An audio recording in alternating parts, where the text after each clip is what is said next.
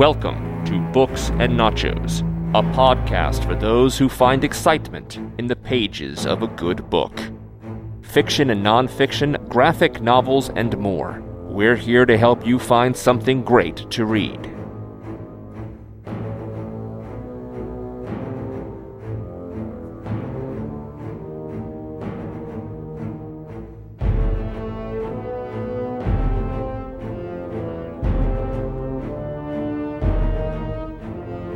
My friend, welcome to the Carpathians.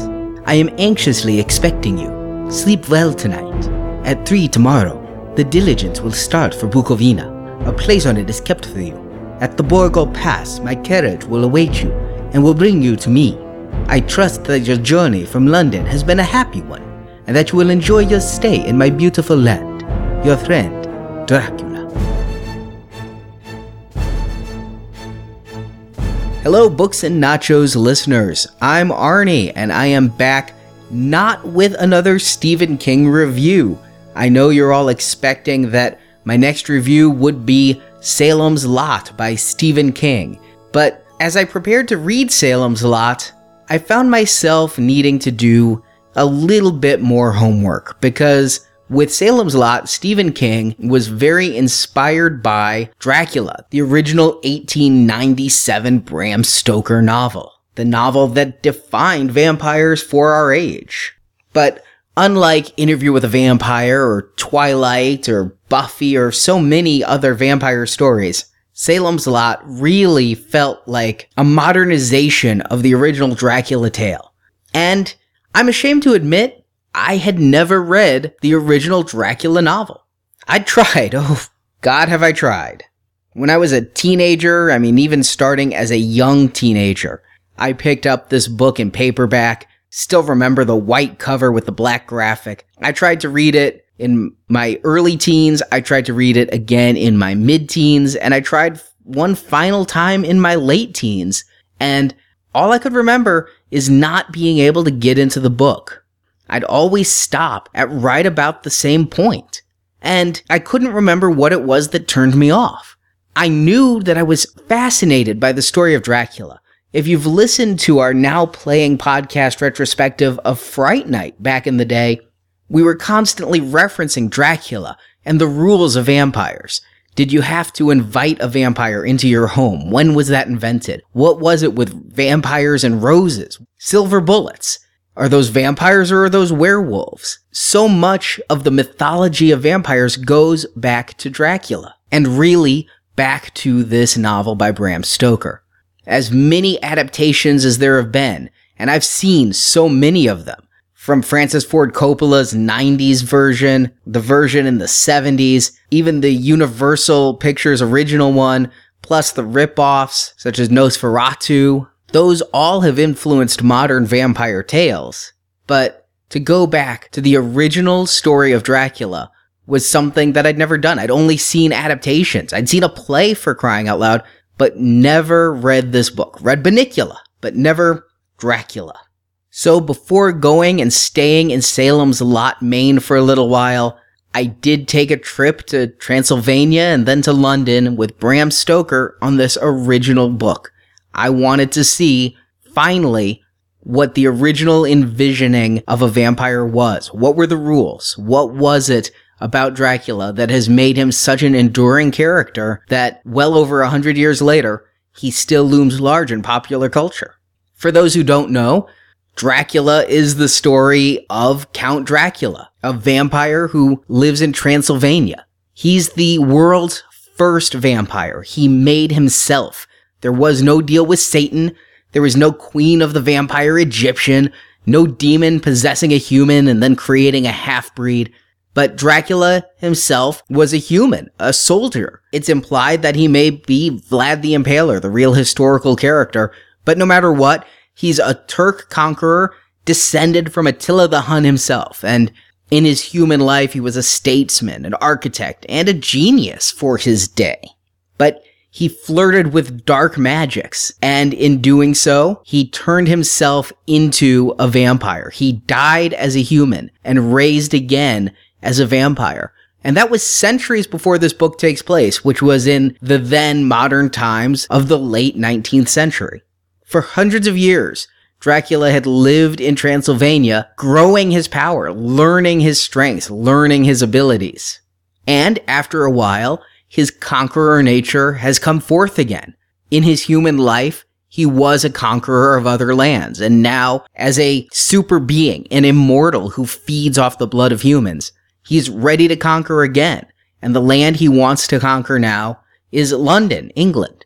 To do this, he hires Jonathan Harker, a solicitor's clerk, to help him arrange some financial matters, including buying a house that he can own in London. And that's really where our story begins, with Harker traveling to Count Dracula's castle in Transylvania to help teach him the ways of the English people and secure for him some property. Now, Dracula, the book, is entirely epistolary, and it's told primarily through letters and, even more, journal entries. There are some memos, news clippings, and other ways of telling us the story, but this is a book that contains no prose.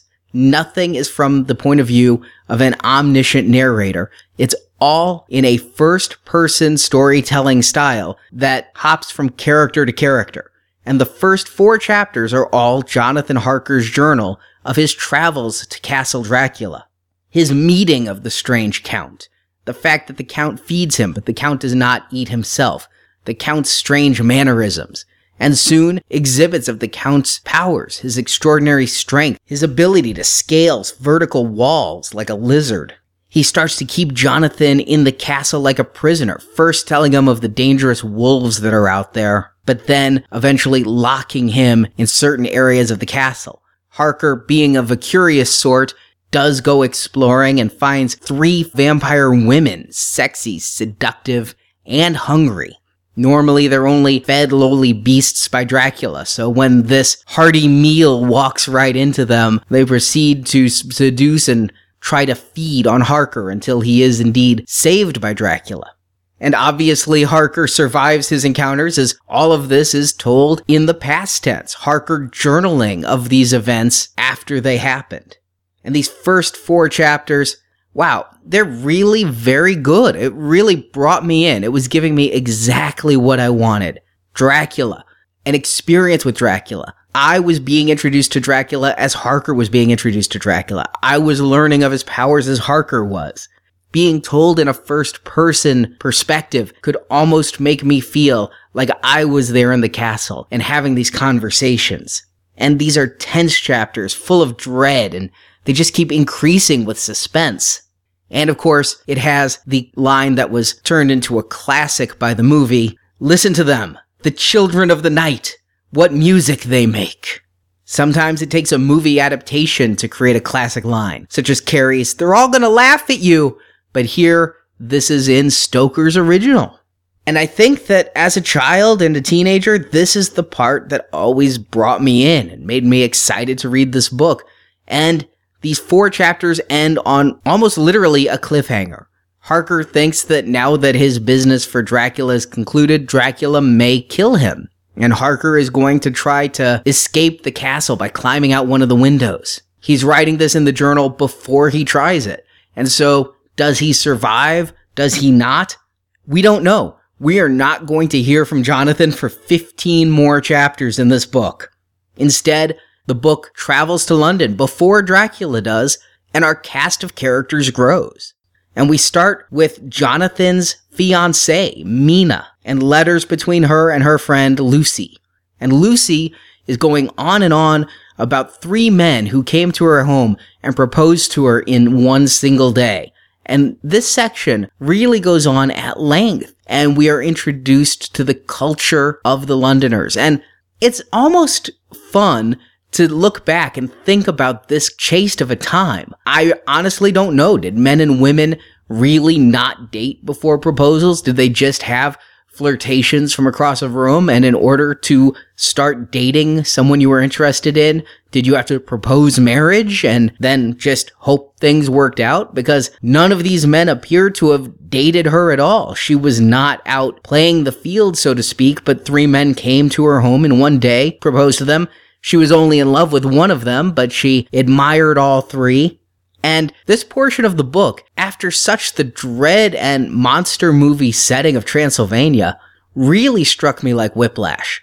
It was almost like I'd gone from chapter 4 and I was reading Dracula to chapter 5 and I was reading Sense and Sensibility or something.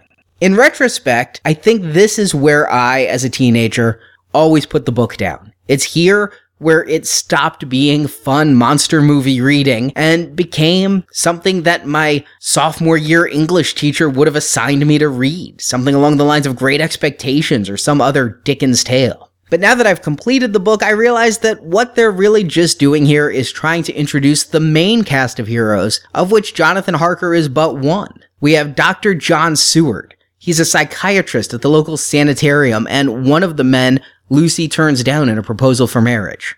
Another man she turns down, Quincy P. Morris, the lone Yank in this book, a Texan who's living in London, and perhaps the least developed of all the cast.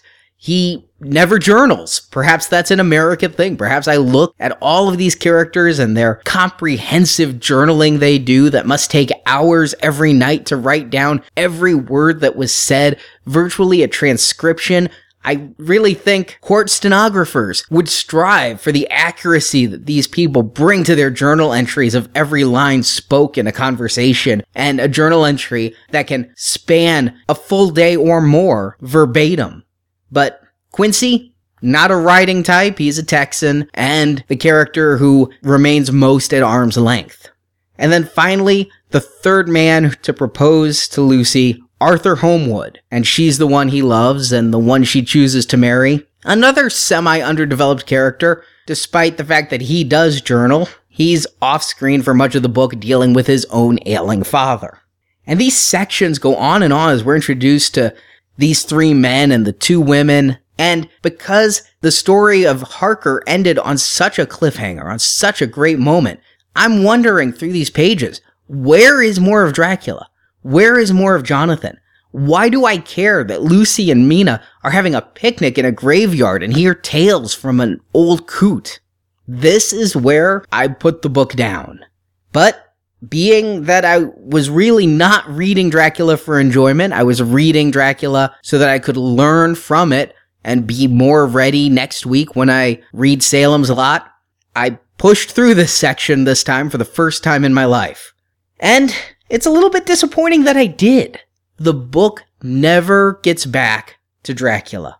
The first 4 chapters of this book are by far the best 4 chapters of this book. Instead, the rest of the book is all about these people dealing with Dracula almost like a natural force, like a tornado, something that's coming into town. But rarely do they interact with Dracula, because these 5 characters that I've just discussed have no idea of Dracula and Jonathan's dealings with him in Transylvania. When he does arrive in London, he arrives with a bang on a boat full of dead men.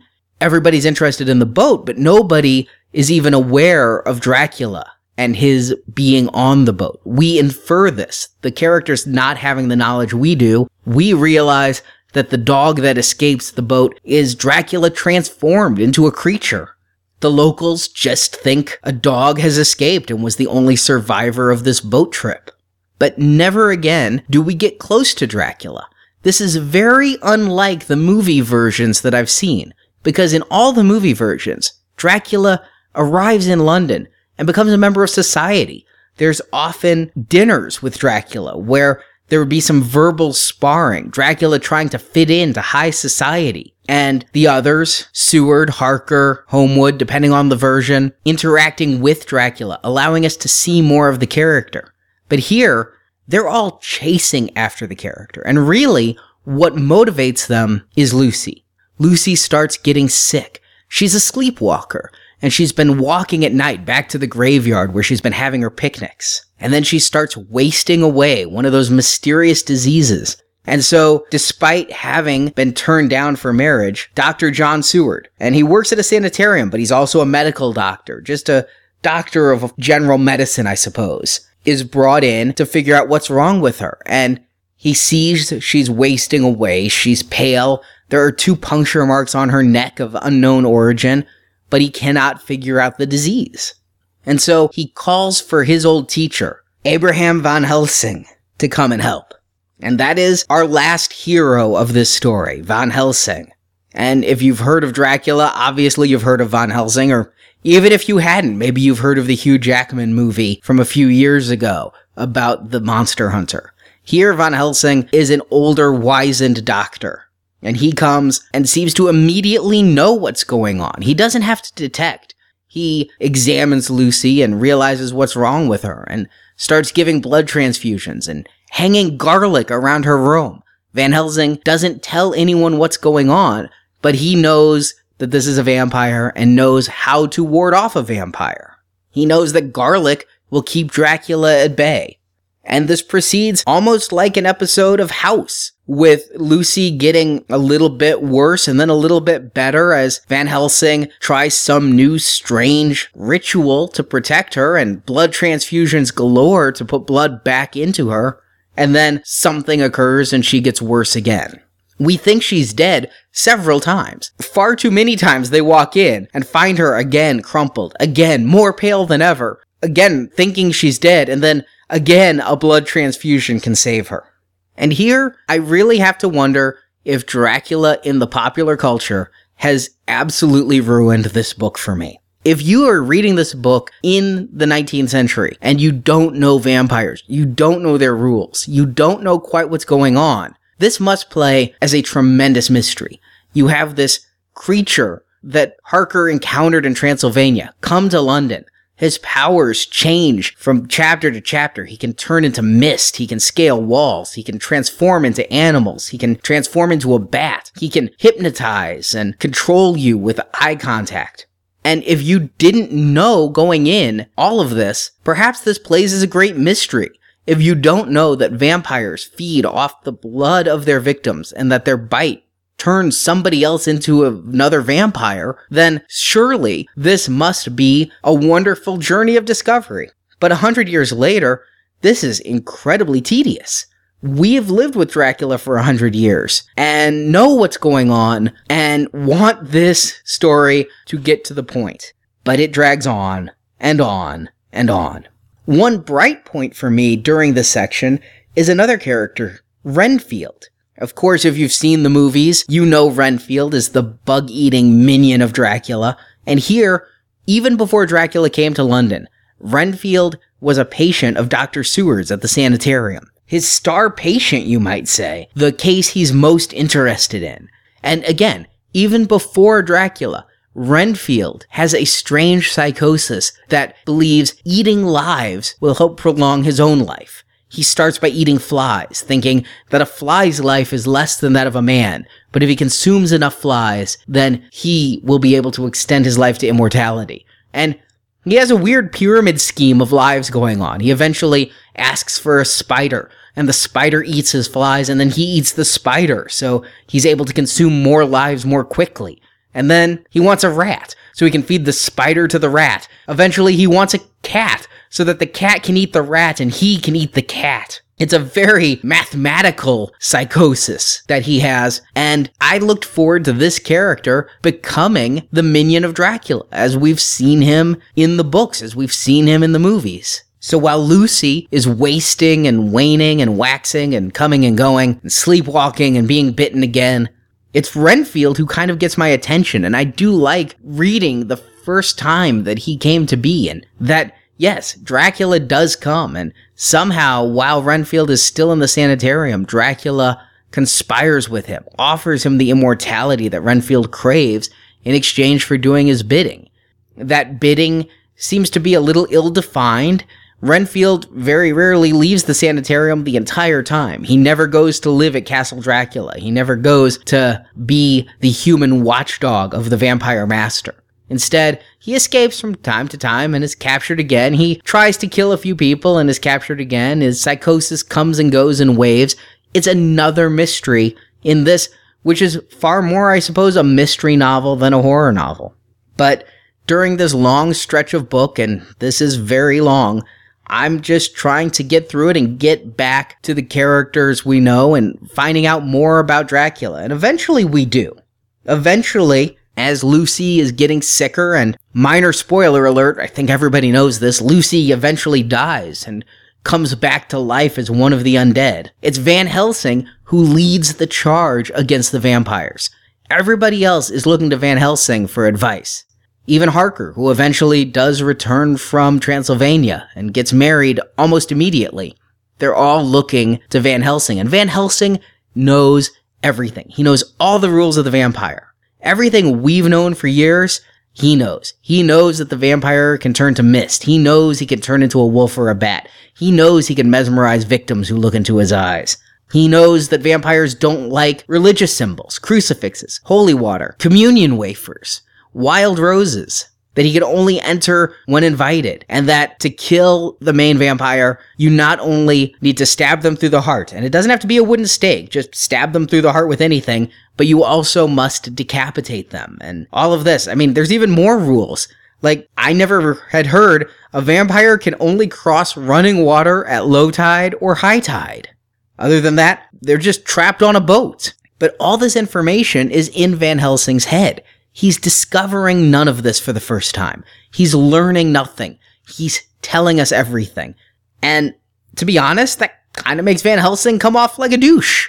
I mean, he knows everything that's going on, but because it's so unbelievable, he has to force the others around him to learn for themselves. And because he's not forthcoming, because he plays everything so strange, is part of the reason Lucy dies. I do find it amusing that because Van Helsing knows absolutely everything, but we learn nothing of Van Helsing. We don't learn of his past very much. We don't learn a whole lot about him. He's just there to be a character who dumps information on us. You could close your eyes and imagine that Van Helsing learned everything when he was going through the adventures Hugh Jackman went through in that Van Helsing movie. There's nothing in this book that contradicts the continuity in that movie, sadly. But characters are a problem in Bram Stoker's book. Van Helsing is the worst, but every character in this book is pretty bland. I mean, imagine a book where you have 6 main characters, 2 of whom are named John. One's John, one's Jonathan, but a little confusing on that front. But of these 6 main characters, 5 men plus Mina, there's no dissent. They are 6 people with the purest of hearts who will sacrifice all for the greater good. They will spend their fortunes on weapons to fight a vampire. They will drop everything in their lives to chase Dracula and to protect their friend. There is no infighting. There are no skirmishes. There are no quarrels. They are all completely altruistic people fighting against this monstrous evil. How freaking dull is that? Why have so many characters if you're not going to differentiate them? Why have us read their journals if you're not going to put any private information in their journals? How great would it be if you had Dr. Seward, who was turned down by Lucy, who decided to marry Arthur instead? If you had Seward writing, Arthur was in danger. I thought about letting him die so that I could have Lucy. That kind of interpersonal drama. How about telling us the same events from 2 people's point of view, much as Stephen King would do in Carrie? Let the reader be challenged by a sequence of events. Instead, every event is told to us exactly in one person's journal, from one person's point of view, and stated as fact. And despite that we're reading so many journals, some of which are dictated, some of which are written by a man, written by a woman, there's no change in voice. They all write the same. They all write as an omniscient narrator, making me wonder what the point of having this entire book be journal entries was. I mean, it comes across as a 19th century version of a found footage film for points that I cannot understand. I don't know why this style was chosen for the story that's being told. Eventually, the book does raise the stakes ever so slightly. After Lucy dies, Dracula realizes that these people are onto him, and Dracula goes on the offensive and goes after Mina, deciding that if he can threaten one of their women, perhaps it will show his power over this group. And Mina becomes a semi-vampire. This is something else with the vampire lore that's here in the book. Mina feeds off Dracula as Dracula feeds off her. She sucks the blood of Dracula. I've read that in Interview with the Vampire, and you see it in True Blood, humans drinking vampire blood. And I wondered where that came from. And it came from Bram Stoker. But what it did was create Mina as almost a half vampire. She is not a vampire, though she is cursed by God. She gets a burn on her forehead from a communion wafer because she is no longer clean. And so if Mina were to die, she would come back as a vampire. To stop this, to save her, they must hunt down and kill Dracula. And thus, we have the other trope that we've seen from so many movies, like The Lost Boys. If the head vampire is killed, then the sub-vampires can become human again. That is here in this Dracula story. And it creates a ticking clock. It would be a more ticking clock if Mina were actually dying, but it's implied she could live out a lifespan of 40 to 60 more damned years. And I mean damned not because they're long, but because she is damned. And if she dies as an old woman after a long, happy life as Mrs. Jonathan Harker with a burn on her forehead, then she'd raise up as Grandma Vampire. But the men in the party all seem to think, hey, we've got to go after Dracula and take care of him. And Dracula goes on the run. He's like, well, screw this. I'm going back to Transylvania where people aren't trying to kill me and they have to go after him. Really, Dracula is defeated far too easily in this way. There is one true encounter between the men and Dracula, and after that, Dracula does go on the run. He is portrayed as being a cowardly figure. And in fact, that gets to my interpretation of this book. Dracula has been dissected so many different ways as metaphor for its time, and I've read several of those hypotheses while preparing for this book review. But before I read any of them, the one I came across on my own interpretation is that this book is really about the benefits of modern society versus the primitive society. Think about where we were in the late 19th century. Modern society as it still exists today was being defined. London was becoming one of the big cities of the world. But it was a country very close to what would be considered the primitive outsiders versus the cultured urbanites. Dracula is a Romanian. And even today, I traveled to Europe, and those in France and England warned us about the Romanians and how they had come and the gypsies who would steal from you. It's a racism that still exists today about the Romanian people. But where Stoker really shows his hand is in this long drawn-out scene with Van Helsing once again espousing endless knowledge. And he talks about how Dracula has and the quote is, child brain. And he's lived for hundreds of years. He's described as a genius in his time, hence how he discovered the alchemy to become a vampire. But he still has a child brain, which is why he's so easily defeated by the man brains of the 19th century Londoner. It goes on again and again about how Dracula's child brain was conquest. And then when defeated, the child brain wants to run back home. The child brain has only one goal in mind, whereas a man's brain can have alternate plans and contingency plans. Also taken into account here is the modernization of woman in society. Van Helsing, I guess, compliments? I'm hesitant to use that word, but compliments Mina because she thinks like a man. She has a man's brain in a woman's body because she's able to be part of this team. She memorizes train schedules and is able to help them realize their plans. And so in Van Helsing's view, and thus the view told to us, the audience, the top level of intellectualism is a man brain, which women in London are starting to take. The second level would be a woman brain. And then the bottom level is a child brain. But that's a child brain of an urbanite Londoner, which is the best an outsider, a primitive, can hope to have. It's a really strange viewpoint from a novel that's well over 100 years old. I find it even more amusing because now we live in such a secular age where religion itself can be seen as a primitive ritual. So the fact that this book seems to be pro-modernization, but yet it is the symbols of the Catholic Church, above all, that hold Dracula at bay. Van Helsing goes on and on about the science that will defeat the alchemy. Their science of medicine can try to prolong Lucy's life. Their science can help them stop Dracula. But yet, they themselves must rely on crucifixes, communion wafers, and holy water to defeat the vampire. They talk about how Mina gets the burn on her forehead, showing that there is a mark that God is frowning upon her. And so, as modern as the time is that this book was written, it still seems somewhat primitive. If you were to have Stoker alive today, I wonder if the Stoker of the 19th century would be considered as having the child brain of thinking that the crucifix, specific Catholic imagery, holds such sway over demons. I mean, what if Van Helsing was Jewish? Would he not have the man brain to know to get a crucifix? Why specifically Catholic imagery? Why the communion wafer? It's because that's the society in which Stoker lived. And also in the society where Stoker lived, women were not equal. Despite giving Mina the man brain, she's really a damsel in distress. She's more intelligent and helpful than Lucy, but once Lucy is killed, Mina becomes the new female victim for Dracula. Dracula doesn't feed on men. He kills men, he feeds on women, thus setting up the sexual aspect of the vampire.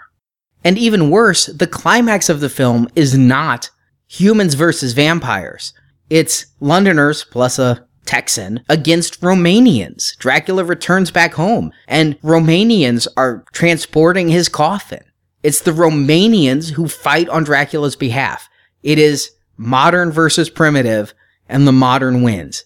It is a complete cultural statement about how the modernization and urbanization of London is better than those around them. And those around them may have their gypsy curses and their mystic ways and their strange pagan beliefs, but being a London Catholic, that's the way. That's going to defeat the villains and the evil. It's a seduction. Now, Stoker's Dracula wasn't successful in its time. It was enjoyed by some of the contemporaries. Sir Arthur Conan Doyle, who famously created Sherlock Holmes, really enjoyed the book, but it was not a popular success. What made the book successful were the movies. First, Nosferatu was made. If you haven't seen that, I suggest you do if you want to see the legacy of the vampire. Nosferatu was a takeoff of Stoker's Dracula story to the point that Stoker's widow sued over the story. But with the success of Nosferatu, Universal Pictures got involved and began their Monster Mash movies with the original adaptation of Bram Stoker's Dracula. And from there, yes, we got the plays, and because of the popularity of Dracula on screen, people went back and made this book a classic. But truthfully, I don't think Dracula works on the page. I don't think it did then. I don't think it does now. I think Dracula works as an image on the screen.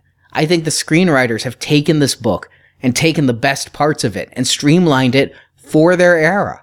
When Dracula was brought to screen in the 30s, yes, the crucifix and holy water still had their sway, and that went all the way through the 80s. These days, in vampire stories, we see less and less crucifixes. We see more and more stakes. Still see holy water just because it works like acid on a vampire. It's a very good visual. But Dracula is a great blueprint, but it's not a great novel.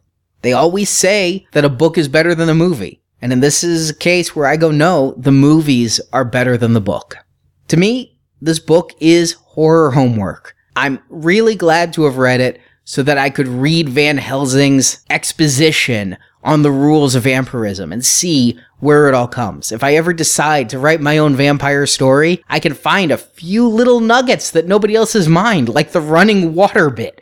Don't know how I'd factor that into a plot, but it certainly would be unique. But for entertainment, this book is just leaden. It is just way too long. It is way too linear. There's no escalation. There's no real changes in the plot.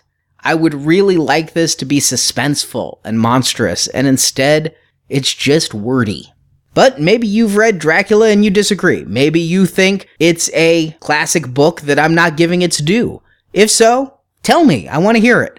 Send me an email at arniec@booksandnachos.com or come to the Books and Nachos forums. There's a link from our website at booksandnachos.com. I'm really open to other viewpoints. I would like to see this book in a light other than the one I do. I'd like to see if there's something I'm missing in Stoker's prose that would really make me rethink my position. So let me know.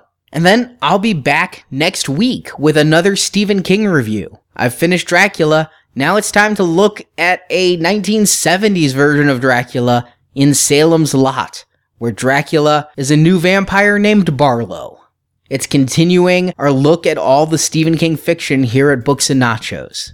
So I'll be back then, and in the meantime, please be sure to support your local bookstore.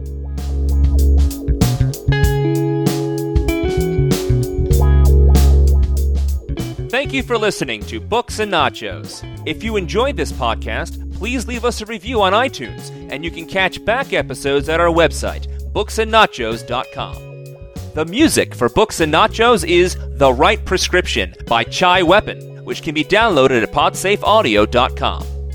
Books and Nachos is a Venganza Media production, copyright 2013, all rights reserved.